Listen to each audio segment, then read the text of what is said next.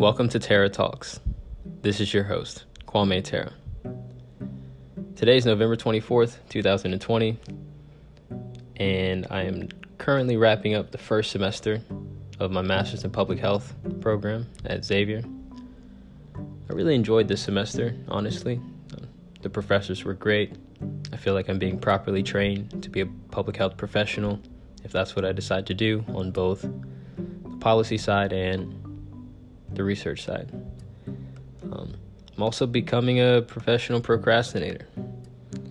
I actually have a test in 28 minutes that I should probably be studying for, but instead I've spent the past 3 hours preparing this episode and other aspects of the podcast. So we won't talk about that, but I do want to talk a little bit about what this episode is about. So this episode is a lecture recording from an event that I attended at Tulane University featuring Dr. Mead Allison. Dr. Allison is the professor and chair of the Department of River Coastal Science and Engineering at Tulane. This event was sort of like an introduction to a new program/initiative that was starting at Tulane, seemingly to focus on the unique threats posed to the New Orleans area by climate change and sea level rise brought on by climate change. It was a really fascinating talk. I think he did a really good job of painting a bleak picture of the 21st century for New Orleans. What will happen if we do a little bit to stave off climate change? What will happen if we, go all out, so to speak, in preventing climate change? And what will happen if we do nothing? How far underwater would we be by 2100? So I thought it was a really interesting talk. He mentioned some things about different tools that they use at Tulane and other institutions to determine, for example, how quickly a city or landmass might be sinking. I thought that was really interesting. They have this laser technology, and he describes it in the talk, where they will shoot lasers down from satellites onto buildings and onto the ground. And over the years, the laser won't reach as far down, won't reach as many meters or centimeters or whatever down, which will in turn serve as a metric for how much further down the landmass is going. So, newsflash, New Orleans is sinking. And there may be something that we can do about it. There may not. I don't remember, actually. Haven't listened to the talk in a while, but maybe he'll mention something. But he does go into details about some things that we can do both on the political level, environmental level, and what we can do as individuals to work with the country and the state to try to stave off some of the more serious projections of threats from climate change to New Orleans. He talks a little bit about problems that are happening in other parts of the world. For example, he mentions that Indonesia is considering moving their capital out of the current place that Jakarta is in. Thought that was interesting. I mean, climate change has to be real now, right? When a country is considering moving their capital to another place. I don't know why, but when I first heard about this, I thought that they were going to be picking up Jakarta and moving it somewhere else. I wonder if that's actually what they're doing. Anyway, I hope you enjoyed the talk. It's really fascinating, very interesting. If you're interested in learning more about the program, I'll link the website to the program in the description below. Enjoy.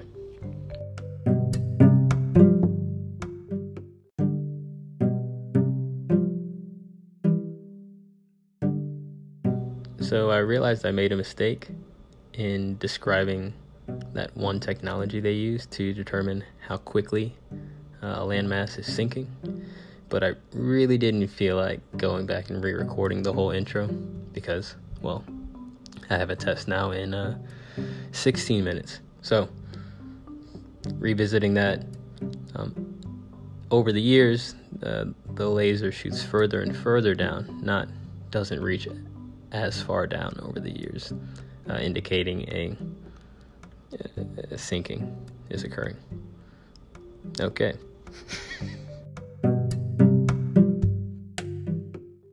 As Robin said early on, I'm going to try and scare you.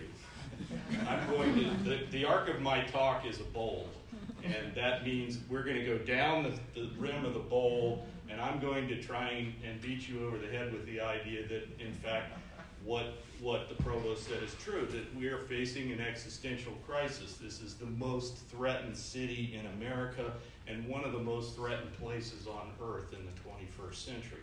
And we all need to, if we're not aware of that, we need to understand it, and we need to begin advocating for change to do something about it. So it's going to be a pretty bleak talk. I'm going to hit you over the head with why we are so threatened compared to other places. We all sort of know the general threat of sea level rise and issues, but it's the compounding of a series of different issues that come together only here that make us particularly vulnerable. So again, in the latter part of the talk, hopefully I'm going to talk about some things that we can do as citizens, and then I'm going to talk a little more about the new department and some of the new initiatives that are going on at Tulane to give you a feel for, hopefully, you don't choke on your snacks afterwards. Okay, so as I said, is New Orleans, and just I'm going to have Samuel Langhorne Clemens help me, because in the course of a long life, Mark Twain was eminently quotable and visited this region and had many things to say that I think are pertinent to this conversation. So you'll see a few quotes from Mark Twain sprinkled through this. So as it says, is New Orleans the U.S. city most at risk of extinction? And how is that tied in with the existence and coexistence of the coastal wetland fringe around us? This is the one quote I'm going to put up with Mark Twain that I disagree with, right? Yes, New Orleans is a picturesque place, but this is no dreamland and otherworldly place where you can't fret or worry. We have a great deal to worry about. So here's what I'm going to focus on. And some of these things may seem familiar. I'm going to give you kind of an update on our thinking in general about them. Some of these things may seem less familiar, particularly if you're not a New Orleanian. But what I'm going to do is say that the combination of these 5 things makes our situation particularly acute. And I've got these little color-coded things over here because I'm going to throw a lot of material at you, and the idea is, which one of these things am I talking about? But you'll see after the first few slides, instead of one of these things on the screen, there'll be 2 or 3 or 4 of these things on the screen, because these things are interactive. If the land is stinking, that makes the rising of the seas worse, and it makes hurricane storm surges worse. If the land level is lower, a given surge will penetrate further inland and the flood depths will be increased. So all of these things work together in a negative reinforcement way, and we need to be cognizant of how that works.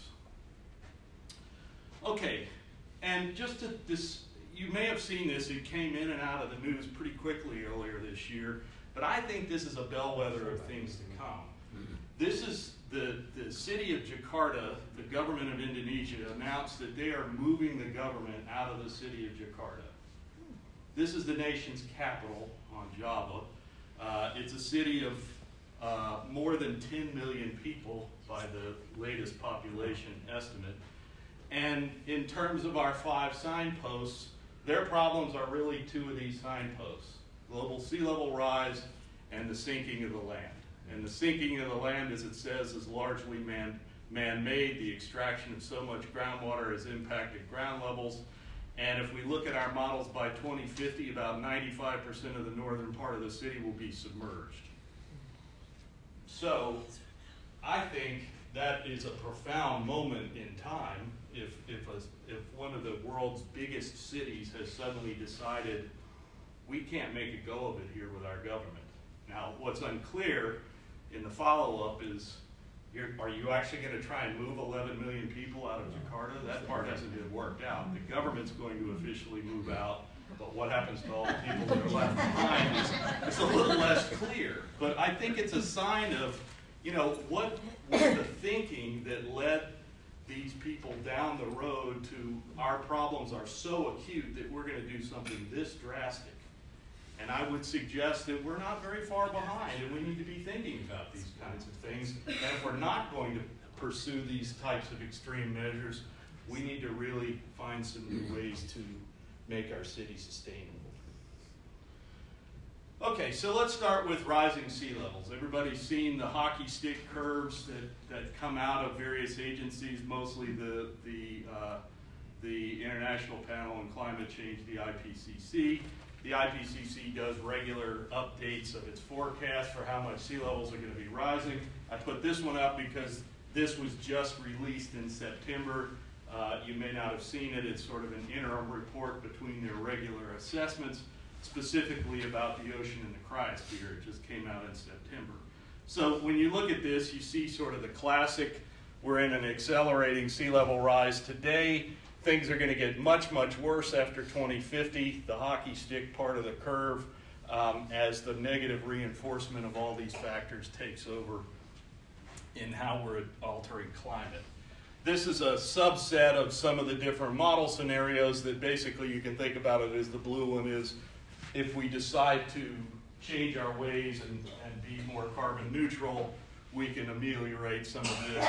If we continue along our present pathway, both politically and how we deal with CO2, the more extreme climate scenarios show us upwards of 1 meter or 3 feet or more of sea level rise by 2100. That's not that far away, right? If there's some students here, they could be alive in 2100. I certainly plan to make it to 2050 when things are forecast to really diverge and become more severe. But the reason I put this up is one of the things that the IPCC is beginning to recognize is that there are areas that we really need to focus upon that are in greater risk with the changing climate and particularly with rising sea levels. This gets a lot of press. The Arctic is going to warm very rapidly. Atolls, you're living right at sea level. Obviously, those places are really bad. But now they're starting to wake up to these two things. Coastal cities, like Jakarta, that are highly threatened, and delta areas. Low elevation areas and compounding factors to rising sea level make deltas particularly risky areas as well. Well, guess what? We live on the Mississippi Delta, and New Orleans is a city on top of the Mississippi Delta. And so this says that if we can change our ways in adaptation, things are going to be less severe, but we're still going to have some severe impact in these areas. This is a lot of the different curves and why the ocean, I won't go into great detail. Ice masses are melting at both poles. The ocean is getting warmer and expanding. And that heat content then translates into things like more energy for storms and so forth. And again, you can see sort of the adaptation versus non-adaptation. The reason I put this one up is that now we're looking out to 2300. And you see how greatly this divergence continues between we're doing a good job of changing our ways down here and we're not. We're carbon polluters. Long into the future. But the point I want to make here is that even if we change our ways today, we have impacted climate dramatically. And we're going to see negative impacts based on what we've already done to the system, even if we change our ways tonight. So, and those are significant amounts of sea level rise are one of those impacts.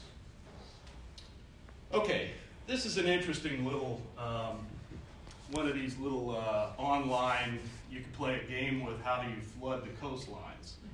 And yeah, it's a game I play, not everybody's into it. I find it intriguing. All it is I take the elevation data of the mainland United States, courtesy of the federal government, and I say, what if I put 10 feet of sea level rise along the northern Gulf Coast? What goes underwater? Well, South Louisiana goes underwater, but boy, lots of Texas goes underwater, major cities, Houston becomes threatened, Mobile becomes threatened, etc. Let's step it down 5 feet of sea level rise, that's a little less impact in these other areas. Things still look pretty bad here. Let's go down to 1 foot of sea level rise. Oh, well, that's probably trivial here along most of the northern Gulf Coast. Where is it not trivial? Centered over us, right? Even 1 foot of sea level rise, just based on elevation, can submerge most of South Louisiana that remains. That's a pretty stunning number. Let's do it one more time, just for fun, right? Okay. If you zoom in on that just to greater New Orleans, here's a 3-foot scenario, roughly where we might be in 2100, depending on how much we try and change our ways. This means there's nothing here. This dark blue color is there's no wetland. Anything above ground is gray. Anything green is living inside of flood walls that already exist. This is our protection system around New Orleans. This is the river levee system and the protection system, etc., on into the in different parts of the coastal system. So you're looking at, if this is what we look like in 2100, we're going to be extremely hanging out there on the edge, living inside our flood walls with nothing around us but the Gulf of Mexico. Now, I would argue that this is an underestimate of the problem by far, right? Because remember, all of this says is based on the elevations of the wetlands. If I put a foot of water higher than they are today, how much of them will go underwater? Well, that neglects many other processes that make this a whole lot more complicated. Most of these processes are negative. If the land level is dropping, the problem's going to get worse. If there's storm erosion every time a hurricane comes in, we'll get land loss that has nothing to do with submergence. It's actually due to erosion, physical erosion of wave energy and current energies. A little bit on the good side is anybody that knows ecology knows that wetlands have a way of maintaining themselves, right? They trap sediment in their top growth. As the plants die back every year, they accumulate organic matter. So they have some ability to keep pace with slowly rising sea level by building up their own land surfaces. Those are the kind of things that are not in these simple models that are worth considering. But I will say that based on number 2 and 3 are going to outstrip number 1, as we'll see. So we sat about 4 years ago, we sat a group of 30 or 40 coastal subsidence experts down from across the world, and we said, where is the coastal subsidence problem? And what are the mechanisms that cause the land to sink? And this was a figure we produced to kind of show some of the complexity. And all we're saying here is that there are a number of different mechanisms active on the surface of the earth that cause the land to sink. Some of these methods are working on geologic timescales at very great depths. Adjustment of the crust. They tend to be relatively low compared to the rate that the oceans are rising today, right? So the oceans today are rising at about 3 or 4 millimeters per year. As we go up to 2100, this is going to start shifting in this direction with higher and higher sea level rise rates. But the point of this slide is that this expert team said there are 2 mechanisms that work on the surface of the earth in the coastal zone that exceed in rate of relative sea level change the impact of rising oceans. And those are sediment compaction and fluid withdrawal. And the fluid withdrawal problem, which is the one that's inherent in Jakarta, is causing upwards of 1 to 2 feet of subsidence per year. So that's a really severe problem, and that's an extreme case. Well, guess what? Where are these mechanisms most active? Sediment compaction is most active in thick deltaic sediments, where you have a pile of a very young, wet sediment. It self-compacts. Even if you don't add new sediment to it, it's still compacting itself. Can't stop that, right? Fluid withdrawal is typically associated with cities. We drill for water to drink. We drill for water for cooling, for power plants. We drill for water for agriculture in drier regions. Generally, where there are a lot of people living, there's a great demand for water.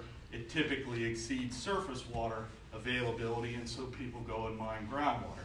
And if you mine groundwater, you cause the ground surface to collapse. If you live in Denver, it probably doesn't matter if you're going down a centimeter per year. If you live at 1 foot of elevation, it makes a big difference in your future survivability or sustainability. So subsidence is complex, but hopefully I've convinced you that New Orleans and the Mississippi Delta potentially are at the upper end of these risk factors. Uncertainty remains, right? I love this quote. I'd be gratified to answer promptly, and I did. I said I don't know. If somebody asked me what are the subsidence rates in the Mississippi Delta, the answer is we're pretty uncertain about that. This is an example of Barataria Basin. So the city of New Orleans is right here, and this is the Mississippi River Channel. This is the basin that goes between the Mississippi and Bayou Lafourche. This is 2 papers that have been out in the last 3 years.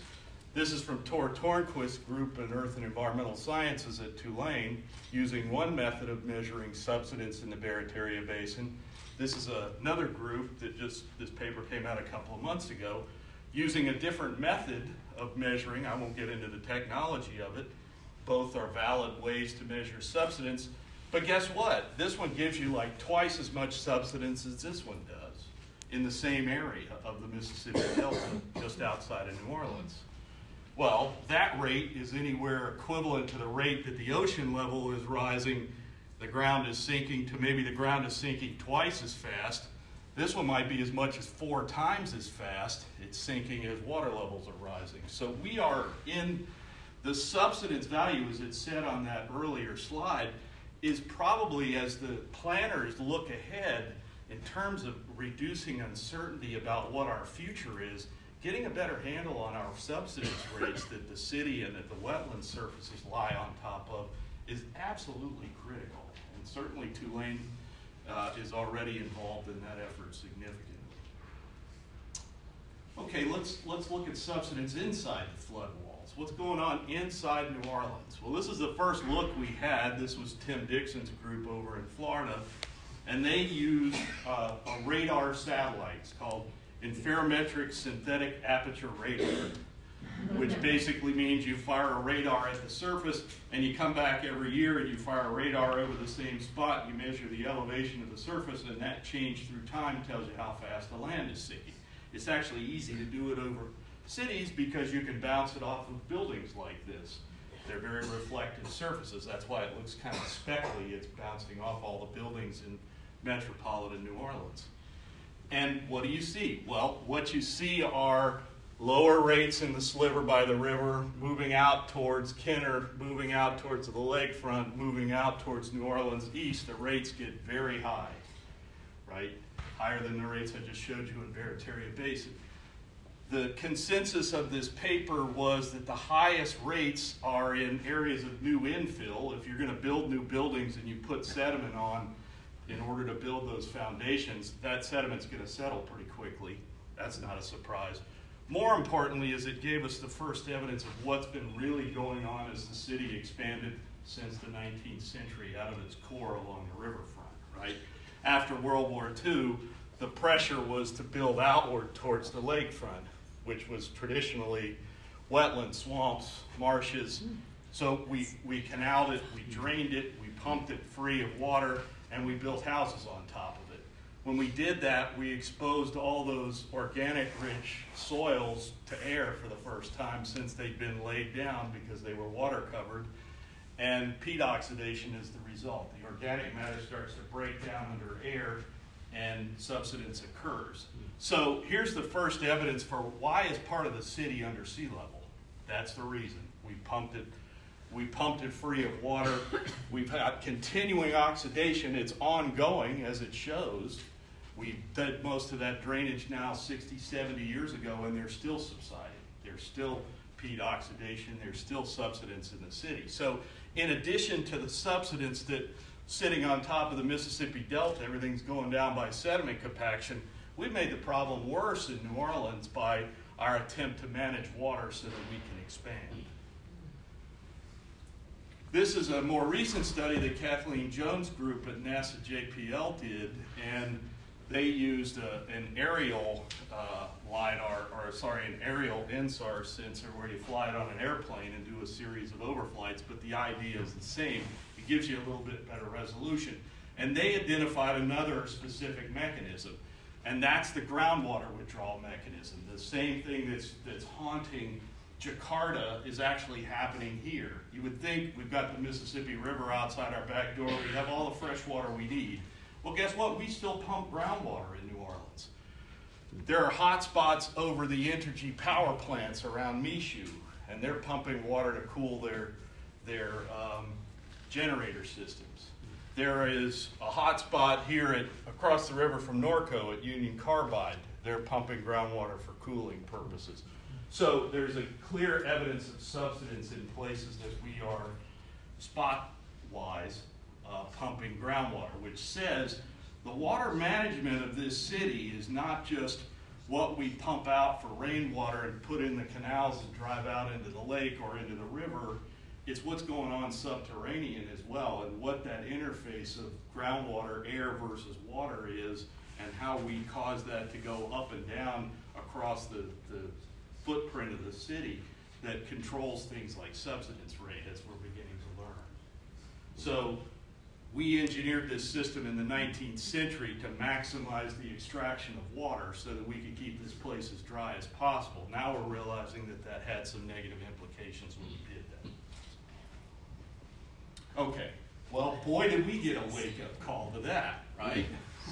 This is the depth of water in Hurricane Katrina. So we set up a system with inadequate flood walls, inadequate construction methods, and basically under-engineered for the scale of the problem. But you have to be honest, the people who built that engineering didn't expect they were going to be dealing with places that were 7, 8, 9 feet below sea level.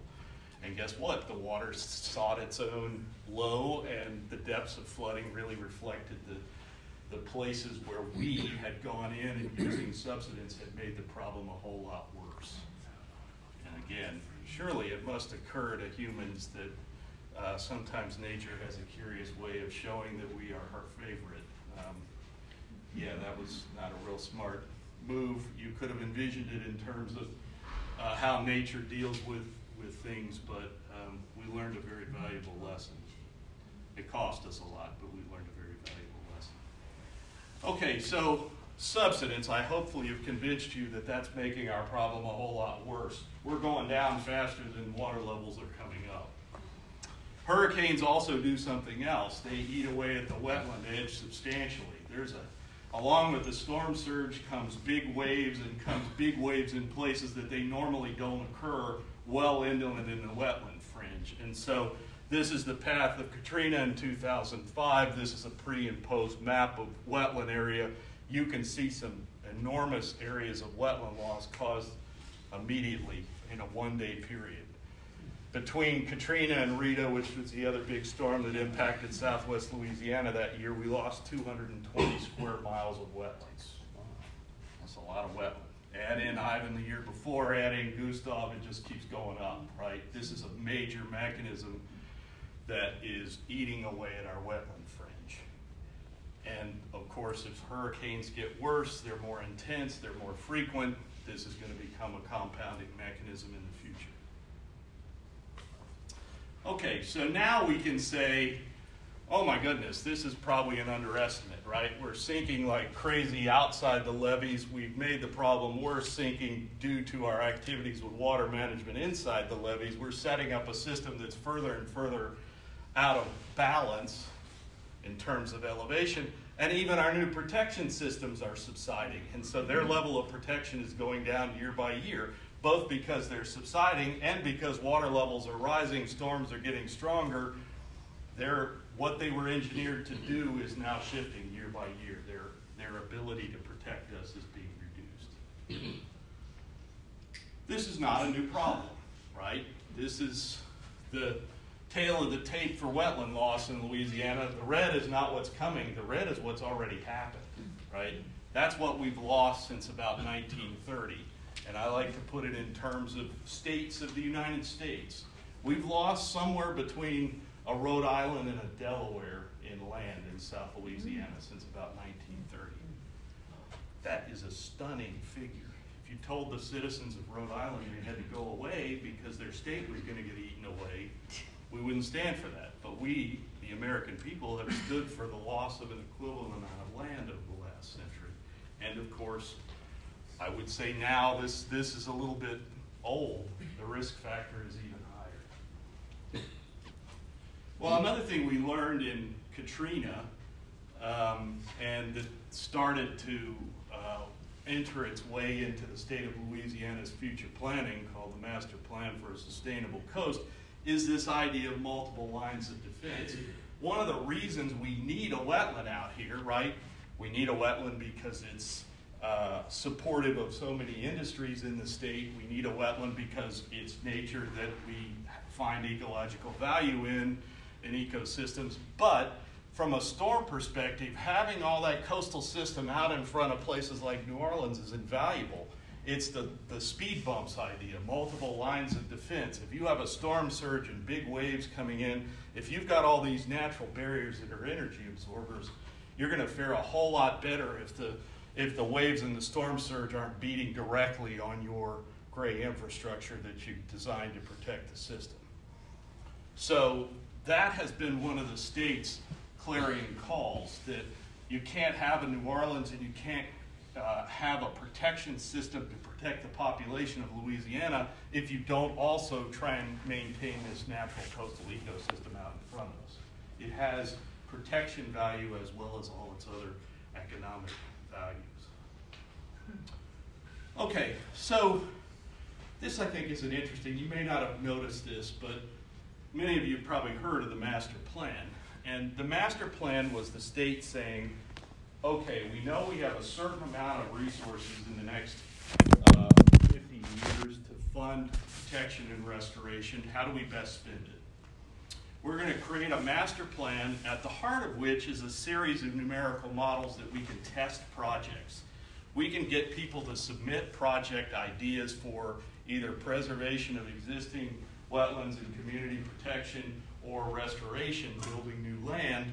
And we can test all of these using models, and we can refine a best set of projects that fit how much money we have.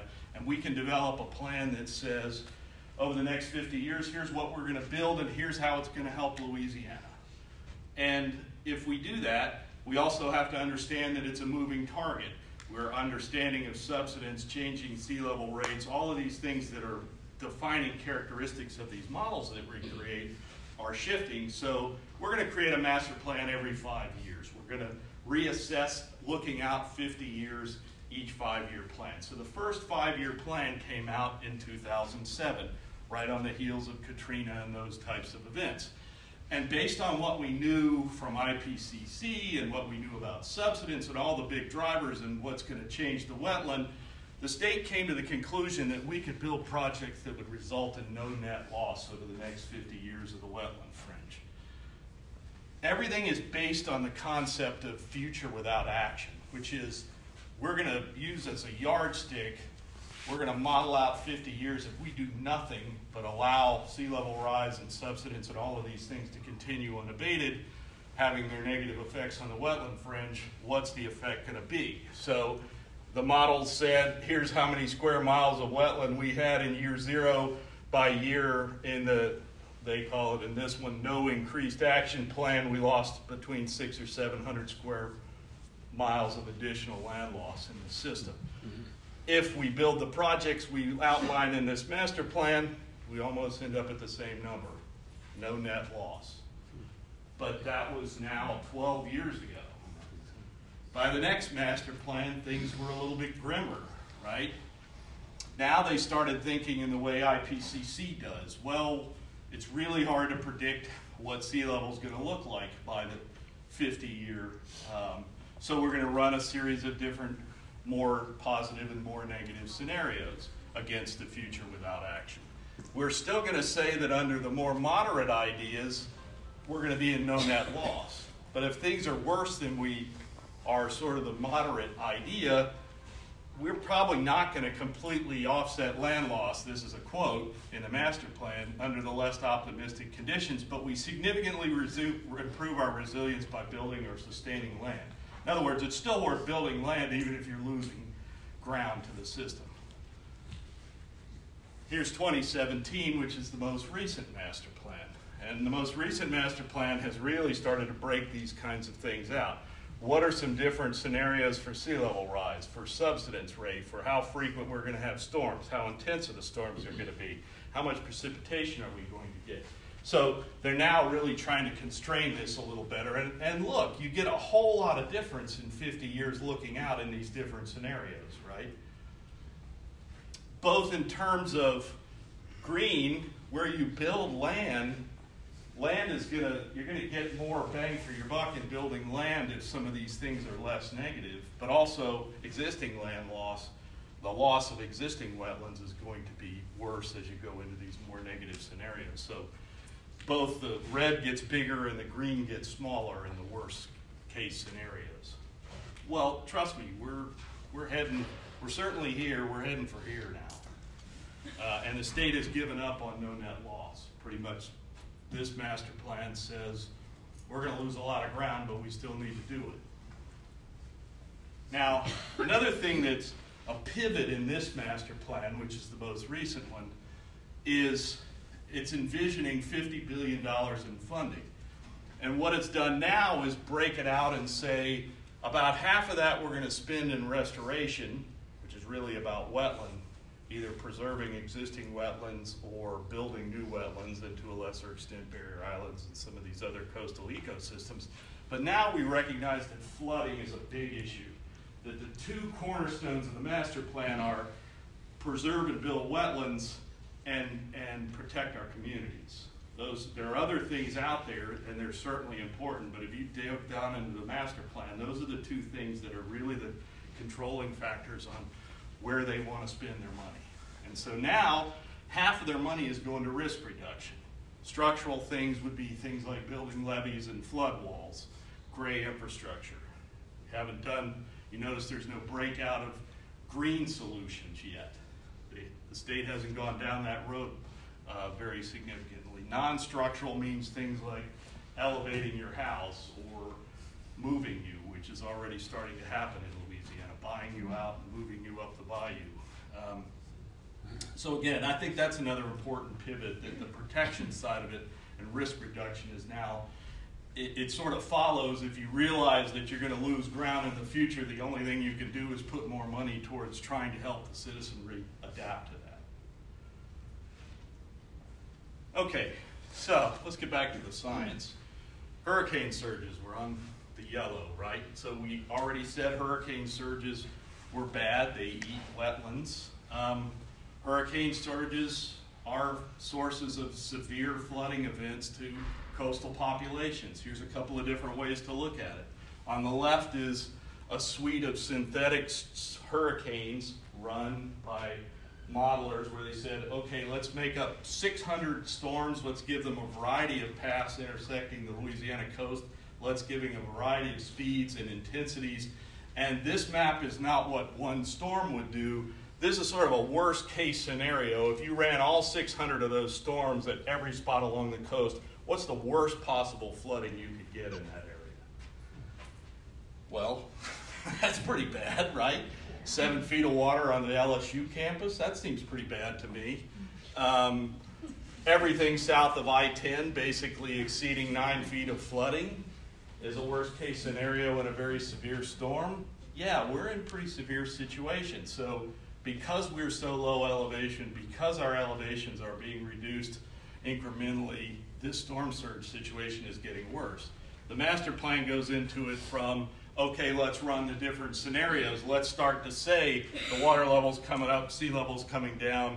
What's the worst case scenario now for these different future environmental change scenarios? Notice the one place that's not severely flooded is inside the flood walls of New Orleans. There is this assumption that we are going to be protected by our flood walls, right? Which is, you look at a map like that and the first thing you say is, where do I run if a hurricane's coming and I can't get to Arkansas?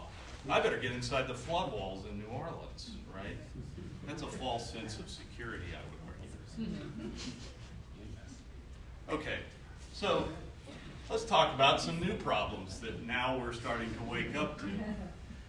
This happened in July. Those of you who are New Orleanians, suddenly the media went crazy over this very small tropical system called Barry. And what lies behind that is a flaw in the system that was never envisioned when the protection system around New Orleans was built. Because remember, the system has been built incrementally. It wasn't somebody sitting down at one point saying, okay, here's what it's going to look like in 2100. Let's engineer a system that best helps New Orleans. No, we started out in the 18th century building levees to protect the French Quarter, and we've been changing incrementally since then.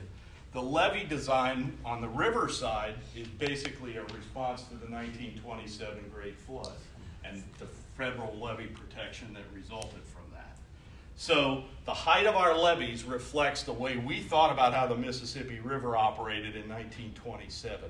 I'd say that's a little bit out of date in terms of environmental scenarios in the future. But the idea is a very simple one. And the idea is that if a hurricane comes into New Orleans, it pushes a storm surge up, across the wetlands. But the other thing it does is the river becomes a funnel for storm surge. It's a channelization of the Gulf trying to push its way up the Mississippi River. So you have these two enormous forces going at each other, the river trying to push water downstream, and the Gulf with the storm surge, trying to push water upstream. You can actually make the Mississippi River stop and flow backwards during a storm surge. You think of the titanic forces involved to do that. It's amazing. But what the byproduct of that is that you can actually get a magnification of storm surge in the Mississippi River during these events. Well, if the river's low, that isn't going to make a whole lot of difference. It's still confined by the river levees. If the river is high and you suddenly put that water on top of it, our river levees aren't high enough. So at the time that Barry happened in July, the Mississippi River was at 16 feet at the New Orleans gauge. It was going to go to 19 feet, which is where the levees are supposed to be protected. And so all of this started to come out about, well, wait a minute, there are low spots in the levee. The Corps is lying to us. There are places that are lower than we think they are. Downstream or downriver of the city, they're lower. The Leake Avenue Army Corps of Engineers facility, the most ironic thing of all, is probably the lowest spot in the levee system for the river inside the city. The Corps said, no, that's not a problem. They're higher than you think they are. The Sewer and Water Board said, okay, if water comes over the top, we can handle it. It's not a big deal. Well, the river is projected to be 3 feet of storm surge on top of 16 feet is 30 feet above ground level out by the lakefront. That's a lot of head on water, so I'm a little skeptical of our ability to handle that. So why did this happen? Let me show you real quickly why this happened, if I can.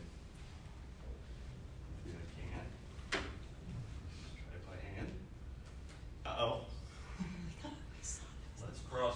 No, don't. Remind me tomorrow. I don't want to turn off my computer. Okay. There we go. Okay. So this is a discharge as opposed to a water level, but it's equivalent. Upriver at Tarbert Landing. Tarbert Landing is roughly about the Angola prison. Just to give you an idea, it's a couple of 100 miles upstream, but it's fairly consistent with water levels in New Orleans and discharges in New Orleans. So this is the long-term average of the river's flow regime. The river tends to be high in the first half of the year, drop in the summertime, and then go up again in the winter. If you use it as an individual year, this is a long-term average from 1930. Every year, it's a series of peaks, right? And so if you look at 2018 in green, you see there's a peak early in March, there's a second peak in April, there's a tiny peak in July or late June. But in general, the river's following that curve, higher in the winter and the spring, lower in the summer and the autumn. Well, look at 2019. It didn't behave like that. In fact, it behaved in a way that we haven't seen since record keeping began. So as you go off the end of December 2018, you pick up the red line, which is 2019. The river went up in the spring, and we opened Bonnie Care, the spillway, and then the river stayed up. And the river stayed up all the way until late July before it finally fell. We had a record length of flood in terms of the total amount of water coming down the Mississippi River this year. We broke every record in the book. Well, why does that matter? Well, nature threw us a bone on this one normally, right? The period of river maximum flow and highest river stage tends to correspond with a period of no hurricane activity. And when we have the most hurricanes, which peak in September, in the long-term average, the Mississippi River is low. So if the river is low and we put a storm surge on it, chances are it's not going to raise above the levels of the levee. What happened this year is that we went above record stage for much longer and started to impinge on a significant part of the hurricane season. And guess what? Barry came early in the season. It wasn't a big storm, but it said even 3 feet of storm surge could potentially overtop the levee. So with climate change, are we going to see more of these unusual events? Certainly the hurricane season is getting longer. We can already prove that in the record. It's been extended about a month in terms of total length, both in starting earlier and ending later, as makes sense, right? The climate's warming up, there's more energy in the oceans, there's more energy to build hurricanes. It stays warmer longer.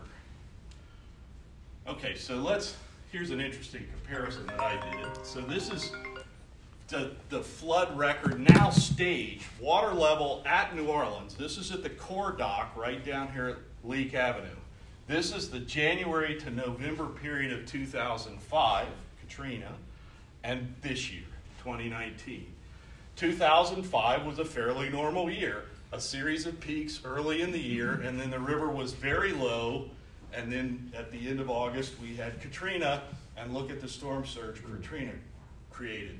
The river level went from about 3 feet at the gauge to about 16 feet. So water level rose 13 feet in the river during Katrina.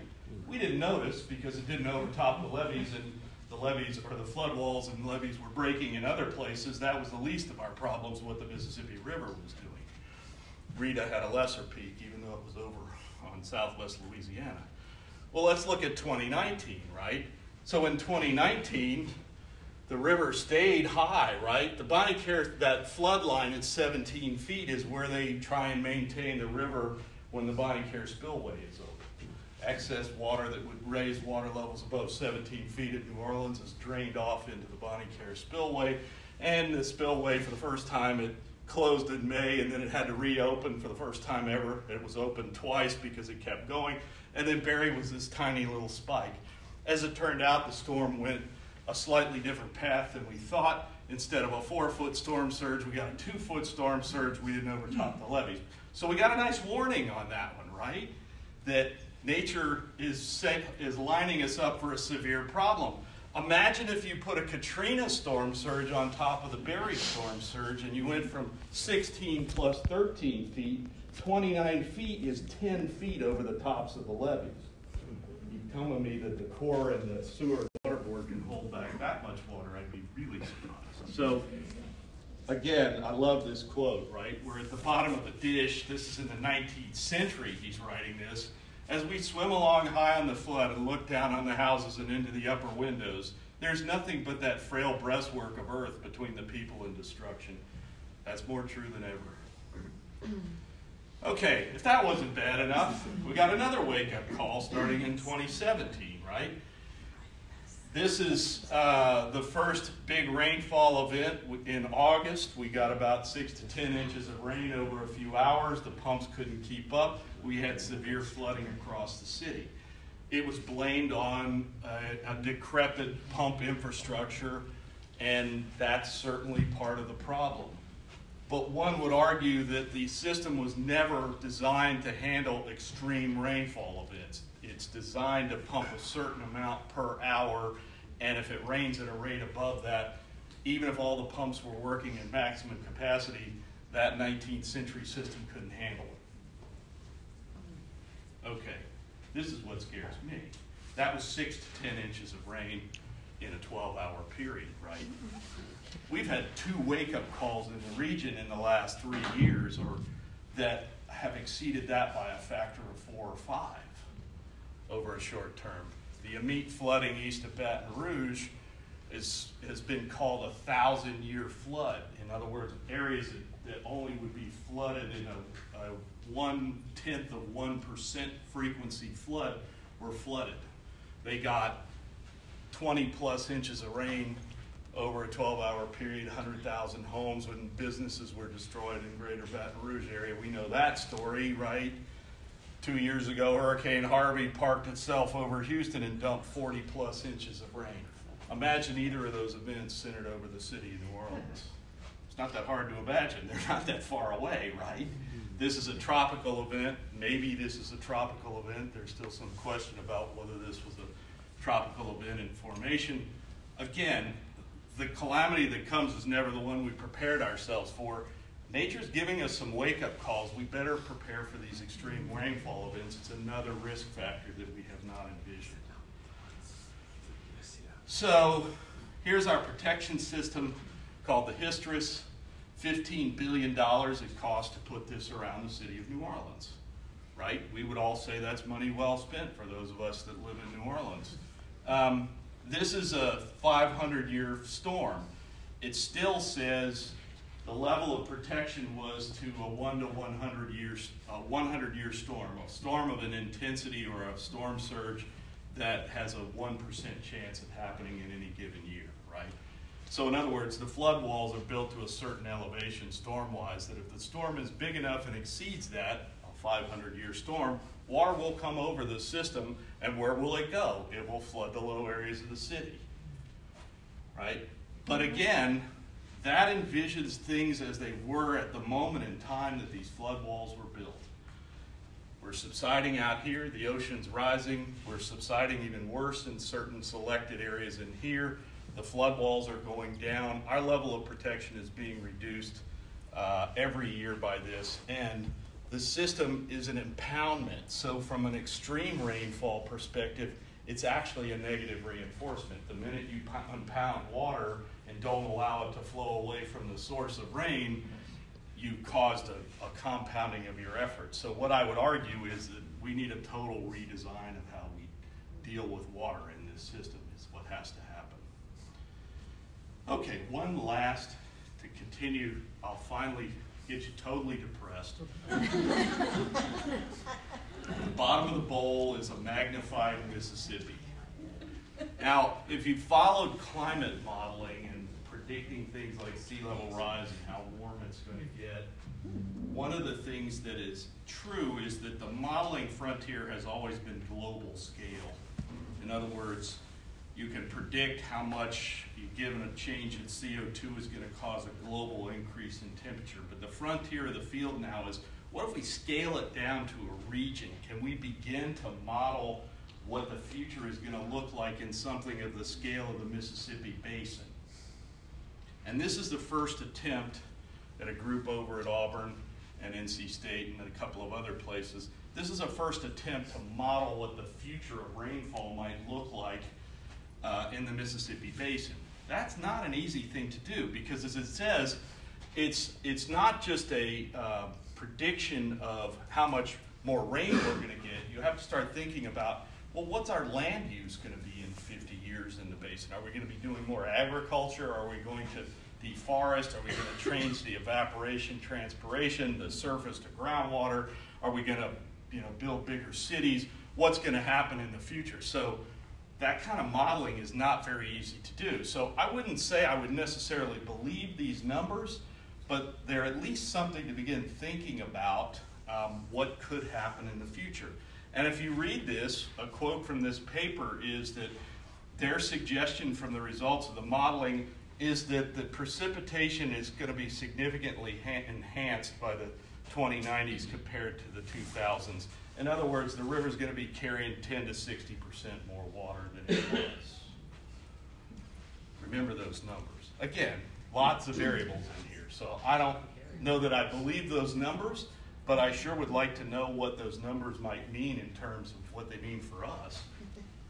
Okay, so I mentioned that our engineering system was built after the 1927 flood, right? We flooded 40 million acres of the lower Mississippi Valley. It was a catastrophic changing event in American society, right? If you read John Barry's book, who's a big Tulane partisan, you really know this story well.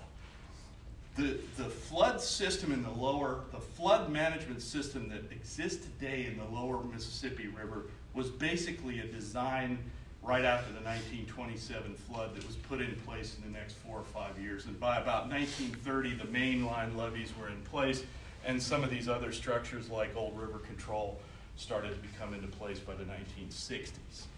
And so our engineering is now 50, 60, 70 years old in how we manage large floods in the Mississippi River. 3 million cubic feet per second combined Mississippi Red River flow is just a little bit larger than what the 27 flood was. So they were just sort of saying, we can't envision anything ever being worse than 1927. If we could handle that level of flood and manage the water and save all the communities that live along the river, we'll be doing pretty well. And in 1927 thinking, that was a pretty good idea. This is another game I play at my desk sometimes.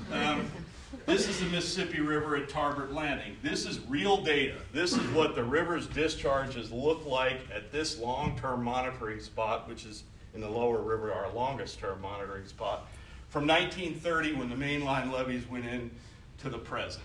This green line means post-construction of Old River Control. That's when we started managing the split of water going between the Atchafalaya and the Mississippi. So during that time, there are a set of triggers in this, right? When you reach at Tarbert Landing 1.25 million, you start moving water down the Bonnie Care Spillway. When we reach 1.5, we turn on the Morganza Spillway. The whole idea is to protect the New Orleans-Baton Rouge corridor from excess flooding. That was really what the system was designed to do. Places like Morgan City, if you have the extreme flood and you've got to punch a lot of water into the Atchafalaya and flood the entire basin, there's a ring levee around Morgan City and there's a ring levee around Simmsport. You close the flood walls and everything's water outside of you. So what have we done? Well, the first trigger, 1.25, has been hit 10 times since 1930. That's the red line. We've opened the Bonnie Care Spillway 10 times since 1930. We've opened it 3 times in the last 4 years. Is that a trend? Not enough data to tell. Twice, we've hit this trigger line, the second level of diversion, and we've opened the Morganza Spillway in 1973, and we opened it again in 2011, right? So that's the present record. Okay, let's say the river's scenario in terms of global change and the extremes getting worse, right? Because one of the subtexts of global warming is global weirding, right? The extremes get worse, our droughts get worse, our floods get worse. Let's just neglect that and say, what if we took the present historical hydrograph of the last 80 years and we magnified it by 10%, or we magnified it by 60%, what would it look like? Here's 10%, the low scenario in the modeling paper. Now, instead of opening 10 times, we've opened Bonnie Care 23 times. Morganza, we've had to open 10 times. We're dealing with a significantly larger amount of water. The system is hopefully able to maintain itself, although, you know, you've known what's happened in Mississippi with the complaints every time we open the Bonnie Care Spillway and spill excess nutrients into the system. There are implications every time we operate these flood control structures. 60%, things start really looking bad, right? You basically open the Bonnie Care Spillway every year at least once. You open the Morganza Spillway almost every year at least once.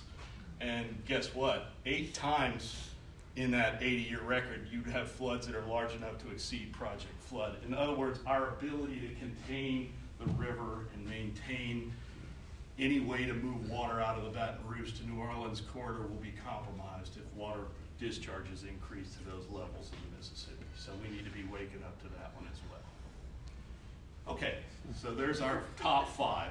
Hopefully I've convinced you that this is the most dangerous place to live in America if you want to be here in 2100. Right? Now, we don't want to give up. Of course we don't want to give up. Okay, so the state started to wake up to this. They've started to think about it in terms of the economic damage, right? If we if we start seeing greater storm surges that are a compound effect of stronger storms, and relative sea level rise, that combination of global and subsidence, we can see with these different scenarios, things are going to start going up. It's going to start costing a whole lot of money to recover from these things, and that's going to get worse as we get further into the 21st century. But I would say that these things are completely an underestimate. They don't take into consideration things like extreme rainfall events. Will we have to completely re-engineer the flood control system of the lower Mississippi River? Imagine what that would cost in today's dollars as opposed to 1927 dollars. Not to mention convincing federal authorities in the other 49 states to carry such a project out. So it becomes, how much money do you have and how much political will do you have to rebuild after these events if they start coming at us more rapidly and more severely? Here's another little game I played the other day, which is to say, I thought, how many people live in the coastal zone of Louisiana? I've never seen that number. So I went into the most recent census information I could find in 2017 at the finest scale I could find, which turns out to be voting districts in the parishes. So these are the most seaward voting districts in the coastal parishes, right? There are multiple districts in each parish. I sort of drew a line inland from the coast and said, what's the population of that coastal tier today?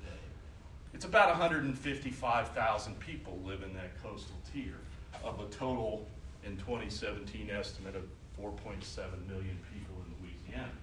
So a little over 3% of the population is living in the coastal zone. If you live in the coastal zone, protecting you, restoring you after a storm surge or a flood, giving you a flood insurance, all of those things are an argument that's a policy decision and a political decision.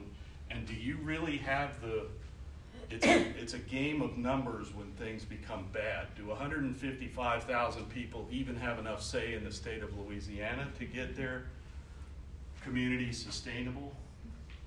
I don't know the answer to that, but it's an interesting game to play mentally. I thought this was a really good article. You might have seen it last year. That was in the New York Times. As storms keep coming, FEMA spends billions in a cycle of damage and repair. This was after the Harvey event in Puerto Rico. Guess what their picture of the poster child was?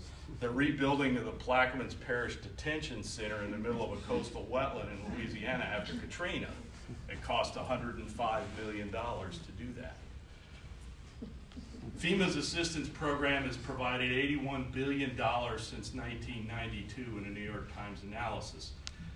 By examining projects across the ever-expanding flood zones, we've talked about why they're expanding, decisions to rebuild in place are often made seemingly in defiance of climate change and at a time left structures just as defenseless as the next storm. So another question is, should we, the citizens, pay to restore that building, that courthouse, that person's home, that flood defense system if it's just as vulnerable afterwards, if the cycle continues? Last year, President Trump rescinded an executive order signed by the previous president requiring consideration of climate change in the design of federally funded projects. In some cases, that had meant mandatory elevation of buildings in flood-prone areas. Then in March, FEMA released a 4-year strategic plan that stripped away any consideration of climate change.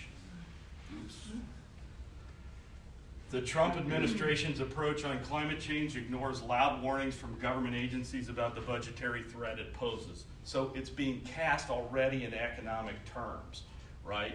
The Bipartisan Congressional Budget Office in 2016, for instance, said that hurricane damage would increase significantly in the coming decades because of the effects of climate change and coastal development. As a result, government spending for relief and recovery will outpace economic growth and devour an ever larger share of the gross domestic product of the nation. That's a pretty severe statement made by a nonpartisan Congressional Budget Office. So Washington's waking up to this as becoming a numbers game. Okay, now there's a danger in extrapolating in some ways. Now, I'm not saying that we shouldn't use climate change extrapolations. They're based on sound science and they're our best approximation of what sea level is going to look like or what temperature ranges are going to look like. What I'm talking about is really more policy and political extrapolation, right? And this is a classic, Mark Twain. In the space of 176 years, the lower Mississippi has shortened itself by 240 miles. Any person who's not blind or idiotic can see that over 1 million years ago, the river was 300,000 miles long, right? And by the same token, since it's shrinking, 742 years from now, it's only going to be 1 3/4 miles long, and New Orleans and Cairo, Illinois will be joined into streets. There is a danger of that in our thinking, right? If we are extrapolating what the political situation and our policy making and how we design and protect, we're neglecting the fact that we can innovate, right? And we can change our minds, and we can change our politicians' minds about these things. I put this together the other day. So this is the IPCC report and the on sea level rise. Well, guess what? Look how many presidential elections we have between now and 2100.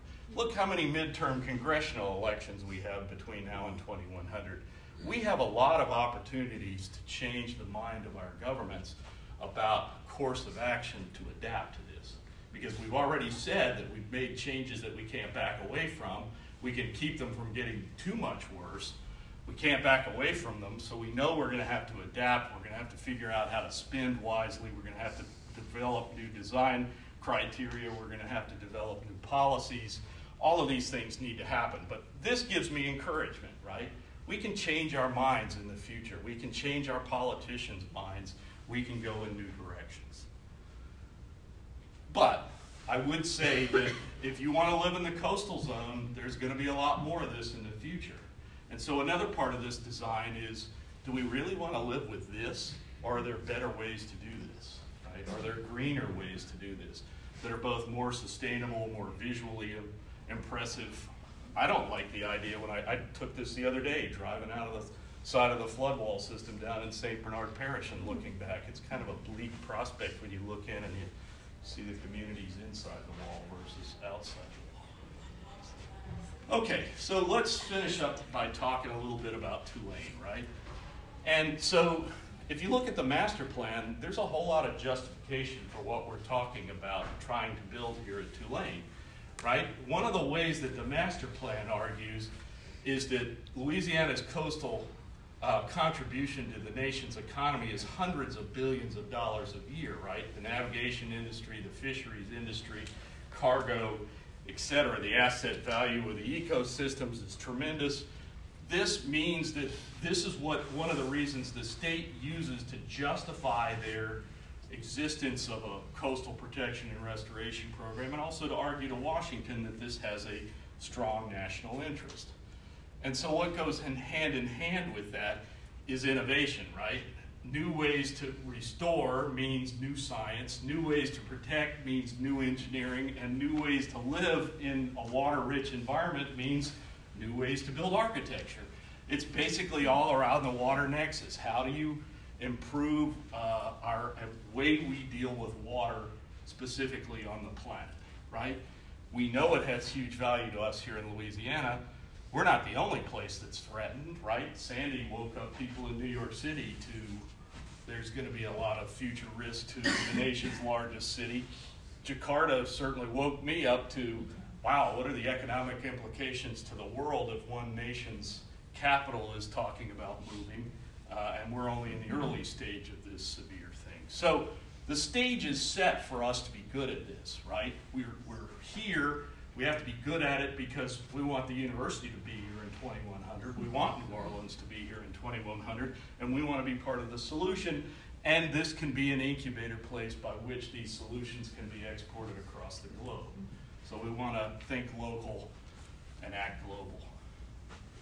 The state's done a little bit of work for us. They've said another reason to spend all this money in restoration and protection is it's going to generate a whole new industry and tens of thousands of jobs just within the state of Louisiana. Coastal restoration and protection is an industry. Like 5 or 6 years ago, we had the first international conference on ecosystem restoration. It was, where was it? It was in the convention center in New Orleans. And I walked through the door, And the talks were interesting, but the thing I found most interesting was to walk into the exhibit space and find 500 startup companies of 10 employees doing everything from growing hybrid marshes to figuring out green infrastructure to computer modeling to all kinds of things. This is a growth industry that is in an upward trajectory unlike just about any industry you can imagine in the 21st century. We're Americans, right? We take a calamity and we turn it into an economic opportunity. So our economic opportunity is tremendous in Louisiana, and we at Tulane want to be part of that. And you know, if you look at these threats to the system and tipping points about when the ecosystem collapses or when there's a severe impact on the economy or public health, all of these things are interconnected. And guess what? You can kind of look at this and say, well, these are sort of the schools of Tulane, right? We have a public health school, and we do engineering, and we're interested in community resilience and law and all of these different things. So it's natural that Tulane we're not a large university, so what we can do is knit together the expertise we have across these fields to answer this call. Specifically in our arena, what I've been tasked with, along with the provost and Dean Foster and so forth, is we want to train a new generation of transdisciplinary scientists and engineers. The term is specific. Interdisciplinary means different people working together. Transdisciplinary means one person can actually think as an engineer or a scientist or an architect. They have that kind of ability. We want to build the cadre of researchers that are doing convergence thinking. What do I mean by convergence thinking? Well, guess what? We're ahead of the curve. The federal government's National Science Foundation just caught up to Tulane School of Science and Engineering 10 years later, right? The School of Science and Engineering, after Katrina, was founded to bring together scientists and engineers and departments that worked across those boundaries in what's now called convergence research. The convergence, grand challenges today, food, energy, water, exploring the universe, can't be solved by one discipline. They require convergence. This is off the National Science Foundation website. Merging of ideas, approaches, technologies. Convergence blends scientific disciplines in a coordinated, reciprocal way and fosters robust collaborations needed for successful inquiry. Convergence builds and supports creative partnerships needed to address complex problems. We've been given the mission by the federal government to do what we want to do anyway, right? So we're in a really good position, and I talked to Dean Foster, and she goes to meetings of deans, and they're like, we're thinking about taking our schools of science and engineering and merging them. How's that working at Tulane? And so she comes back and she goes, oh, well, we're ahead of the curve. We better stay ahead of the curve, right? Because other universities are going to catch up. So as the provost said, we founded this department a little over 2 years ago. We think it's the first of its kind in the nation. The idea, like many new departments that have been built after Katrina, is to forge a science and engineering coordination. It's also absolutely unique in that it's focused on an area of the earth, right? The rivers, coasts, and deltas of the earth, this interconnected, what we call source to sink set of basins, and the problems that are inherent in them is worthy of us focusing on this as our discipline, right? So we had a civil and environmental engineering department before Katrina. There was a lot of discussion about why we got rid of it. That remains to this day when I go to the Tulane Engineering Forum and talk to civil engineering graduates that no longer have a department. And the answer is, we don't want to bring back a stovepipe disciplinary civil and environmental engineering department that thinks like civil and engineering departments elsewhere, right? And are we going to build a 50 or 100 person department overnight that can compete with Georgia Tech or Rice or even LSU in civil and environmental broad engineering? No, we can't. So what we can do is build something that's very specific that we think is at the frontier of science and engineering and that we can be the best at. So that people say, I want to understand the coastal realm and how to adapt to it. Where do I want to go? Tulane is where I want to go. That's what we want to do. And we're going to train people in this new way. So we're still really early in the process. I'm going to talk about two really early initiatives just for a moment, so I'm between you and a snack. One is we have the first rollout program we've had in this new department is a coordination with the Army Corps of Engineers. They have a lot of science and they have a lot of engineering talent. And guess what? We can train the next generation of scientists and engineers that work for the Corps and the U.S. Geological Survey and the EPA. And hey, that's one way to change government thinking, right? Is to work from the inside. And so we have a joint certificate at the graduate level now that is co-taught by Tulane faculty and senior scientists and engineers from the Corps. They've never done anything like it.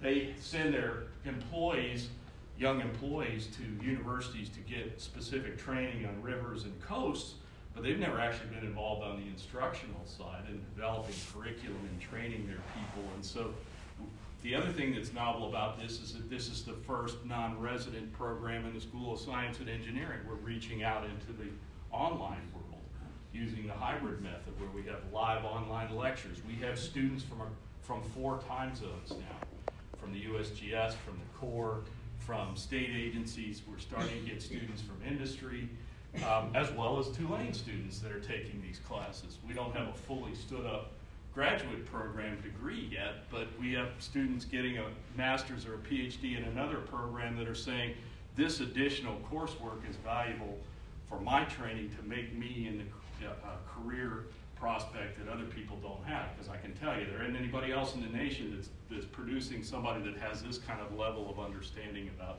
science and integrating river science and engineering.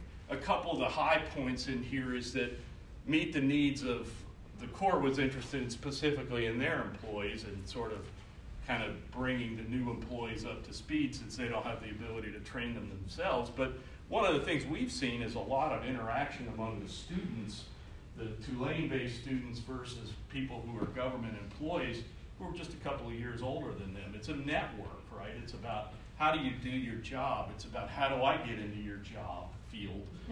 So there's a lot of mentorship that goes on between the students that was completely, I wouldn't say completely unexpected, but it certainly has been a benefit of the program. And so we have a series of river-specific courses that we teach. Sometimes we teach them in the fall or the spring, but they're totally unhooked, right? So in the early days, we're 4 semesters in, we're having our first graduates. We were accredited last summer, which was a big part of the process. In the early days, we kept I'm old, I still think in the 20th century way of instructing people. And so I was like, we always got to have a classroom for the Tulane students, right? So we had a classroom over in Boggs Hall. And about 3 classes in, I looked up, and every one of the Tulane students was communicating, including with me, across the table through their laptop screen. And so that's when I said, we don't need a classroom. Screw it. Let's just get rid of the classrooms. And they were perfectly happy. And so it really is about realigning your instructional methods. Online non-resident programs are not worse. They're just different. And it's all how you maximize the learning potential of students. It's great for us. We're teaching a very specialized topic, and now we can reach out to people across the nation and one day the world. We've had people in Brazil asking, can you take your classes? You have to deal with issues like time zones, for instance, but certainly there are opportunities for us to reach out and impact the community in areas that we didn't dream of by just people we can get to come and live in New Orleans for a few years. Now this, I'm glad the provost left because I'll probably get in trouble. I'm glad he's gone. That's why this one says 100% new. This is a program that we have strategized with the School of Architecture. And it has been seen by the provost. It has been financially set up. We've designed classes. We've worked out a financial plan. But it's not 100% at the finish line where we're going to unveil it. But it's such an exciting thing, I thought I would finish with this, which is we have a new dean. We have many new deans at Tulane.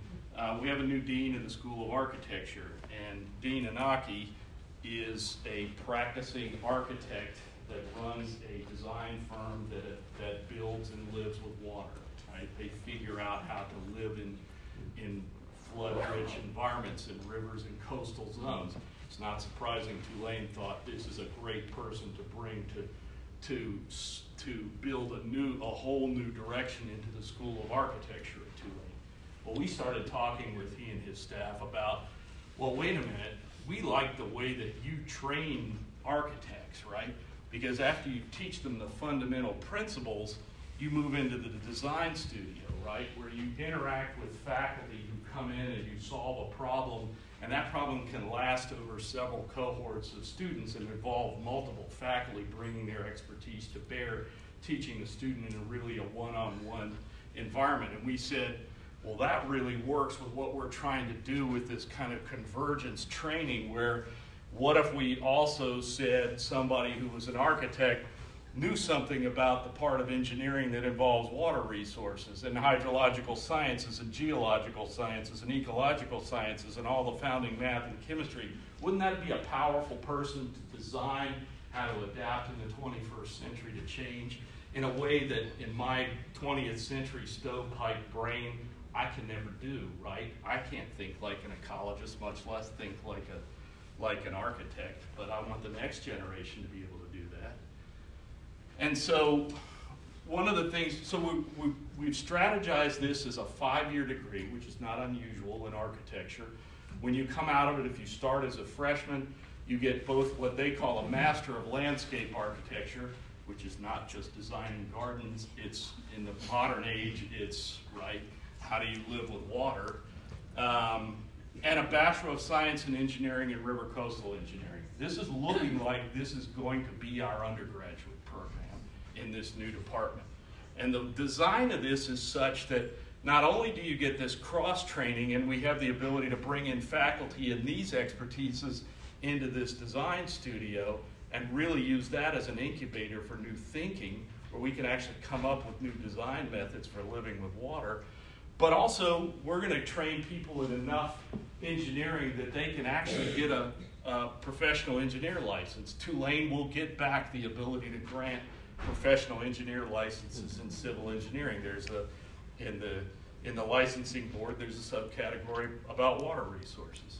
So one of the things that the previous generations of engineers at Tulane has argued is, why can't we have back civil engineering? Well, we can have back civil engineering. You can get a PE license, and you can do something even more broad in 21st century. And we also recognize that sometimes people are going to get super excited about this program that aren't necessarily entering freshmen at Tulane, and so they might come in with a bachelor's degree from another, in a science path or an engineering path or a architecture path, and so we'll find a way to get them through this program and grant them a special degree called a Master's in Landscape Engineering and Design. So we're 95% there.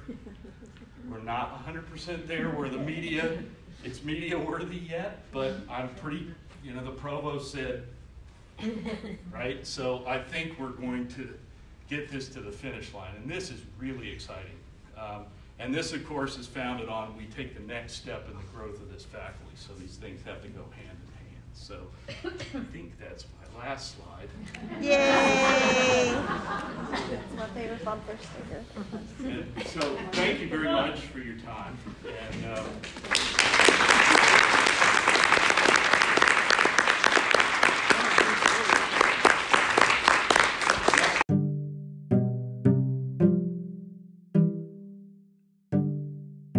So I hope you enjoyed that talk just as much as I did. And like I said in the beginning, if you want to learn more about the program or more about the threats to the coastal region in America and abroad, or more about Dr. Allison's research, I put all of that information in the description section. This is a serious problem. I think that it's something that we should keep on our minds regularly, especially regarding the things that we can do on an individual level to stave off some of these threats. Mardi Gras is canceled November 2021, but I really hope that it's not canceled in 2100, because New Orleans is no longer a city. Anyways, Just a personal note. I'm gonna go study for my test now. Peace.